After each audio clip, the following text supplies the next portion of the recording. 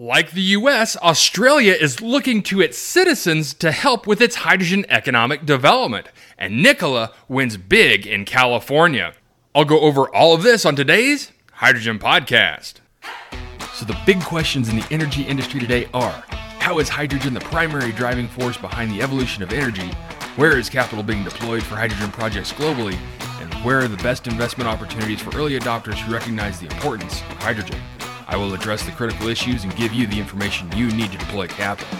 Those are the questions that will unlock the potential of hydrogen, and this podcast will give you the answers. My name is Paul Rodden, and welcome to the Hydrogen Podcast.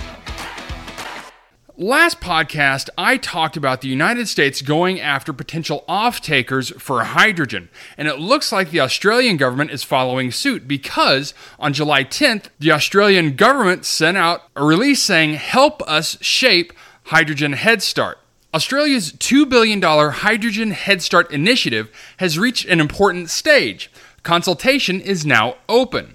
Announced in the 2023 federal budget, Hydrogen Head Start aims to deliver up to 1 gigawatt of electrolyzer capacity by 2030. The flagship program will likely support some of the biggest hydrogen projects yet built and operated in Australia. The plan is to provide grant funding in the form of a hydrogen production credit delivered over 10 years. The funding will cover the commercial gap between the cost of renewable hydrogen production and the sales price of hydrogen or its derivative products. By creating certainty early in project development, Hydrogen Head Start will deliver a step change in Australia's renewable hydrogen production. The Department of Climate Change, Energy and the Environment and Water is working in collaboration with ARENA on the design of Hydrogen Head Start. ARENA CEO Darren Miller says ARENA and the DCC-EEW want to consult widely with industry and stakeholders. He's quoted as saying, "Australia has all the ingredients to be a global leader in renewable hydrogen." The consultation paper that they've launched today, July 10th, will kick off discussions about how Hydrogen Head Start can best deliver for the Australian public. The joint DCC-EEW and ARENA published consultation paper outlines indicative specifications for the program. It covers proposed objectives, eligibility criteria, and funding mechanism, as well as other features of the program. DCC-EEW and ARENA will be accepting written submissions, hosting an information webinar, and running in-person consultation forums in Sydney and Perth. Following the consultation period, ARENA and DCC-EEW will develop the final program design. ARENA already has a proven track record in stimulating innovation in the green hydrogen sector. ARENA recently announced $25 million for hydrogen research and development funding. And in January, ARENA allocated another $50 million to 4 hydrogen projects, supported as part of the joint Australian-German HyGate initiative. ARENA in 2022 conditionally approved $47.5 million for the first 10-megawatt electrolyzer plant in Pilbara. A second 10-megawatt electrolyzer project has now reached financial close, with ARENA committing $36.1 million to Australian Gas Networks AGIG Hydrogen Park Murray Valley Development in Wodonga in northeastern Victoria. All told, ARENA has provided $250 million to 44 renewable hydrogen projects, from early-stage research to deployment projects and studies. Projects have included hydrogen refueling and hydrogen trucks, hydrogen for producing green ammonia, hydrogen for use in alumina refining, gas blending, and remote power. The Hydrogen Head Start consultation paper can be found on the DCC-EEW Consultation Hub. Registrations are now open for public consultation workshop in Sydney on Monday, July 17th, Perth on Thursday, July 20th, or for the online session on July 24th. Consultation closes on August 2nd, 2023. Okay, so it seems Australia is following suit in reaching out to its citizens to promote the expansion of their hydrogen economy. I would say to those listening in Australia, definitely read over the consultation paperwork and submit your thoughts. If the DCC-EEW and ARENA truly want to know how best to drive their hydrogen economy forward, it will take every Australian with an interest in hydrogen to provide boots-on-the-ground research and advice. The DCCEW is expecting to invest up to $300 billion in the hydrogen space, and it will need help from all facets to determine how best to deploy that capital. Next, in an article in Forbes.com, Alan Owensman writes, Nikola snags $42 million from California to build hydrogen truck stations.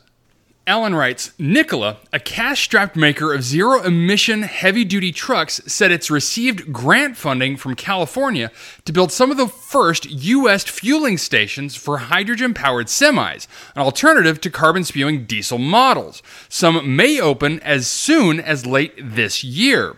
The Phoenix-based company said the California Transportation Commission awarded it $41.9 million to build 6 heavy-duty hydrogen stations in Southern California.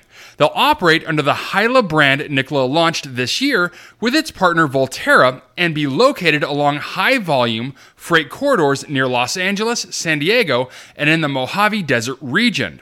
The grant will, quote, allow us to accelerate the deployment of zero-emissions hydrogen refueling infrastructure, which is vital for the successful launch of our hydrogen fuel cell electric trucks in July. This according to Kerry Mendez, president of Nikola Energy. The announcement is much-needed good news for a company that needs to raise substantially more capital to create a viable business selling zero-emission truck. Nikola last month said it was cutting about 270 jobs across its operations to help reduce expenses, and it's also seeking to raise more money by issuing new shares.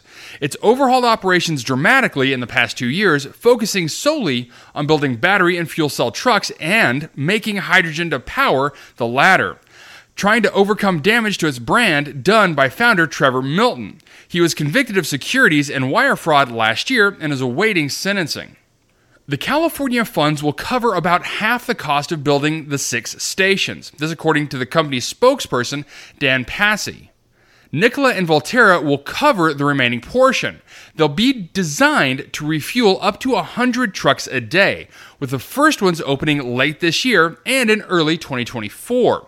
Nikola said in May it aimed to open 50 Hyla stations with Volterra by 2028.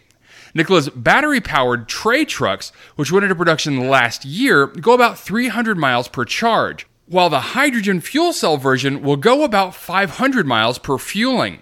Truck builders including Daimler, Volvo, Toyota, and Hyundai, like Nikola, see hydrogen as a better option for electric trucks than batteries as they aren't as heavy and can be refueled more rapidly.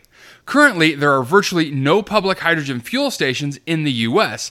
designed to handle semi-trucks, though California has more than 50 hydrogen stations for passenger vehicles like the Toyota Mirai sedan and Hyundai Nexo crossover.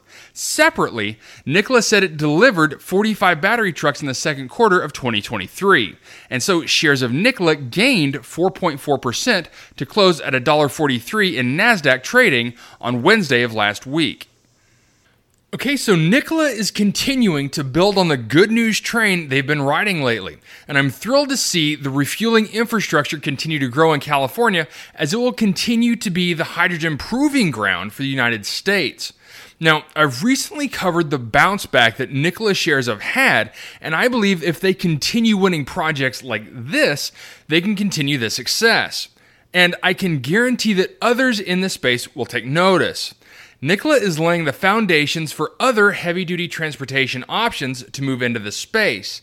And with the Volterra and Hyla partnership developing filling stations, supplying hydrogen, as well as the trucks, they're able to lock in full hub development without the need to worry about offtake or supply. This could very well be the way that the hydrogen transportation network around the U.S. takes hold.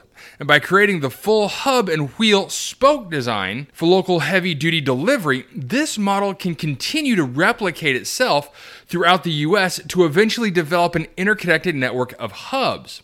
And it won't just be Nikola to do this. I would fully expect any heavy-duty transport manufacturer to have this mindset for development to deploy their products not just within the U.S., but also globally. All right, that's it for me, everyone. If you have a second, I would really appreciate it if you could leave a good review on whatever platform it is that you listen to. Apple Podcast, Spotify, Google, YouTube, whatever it is.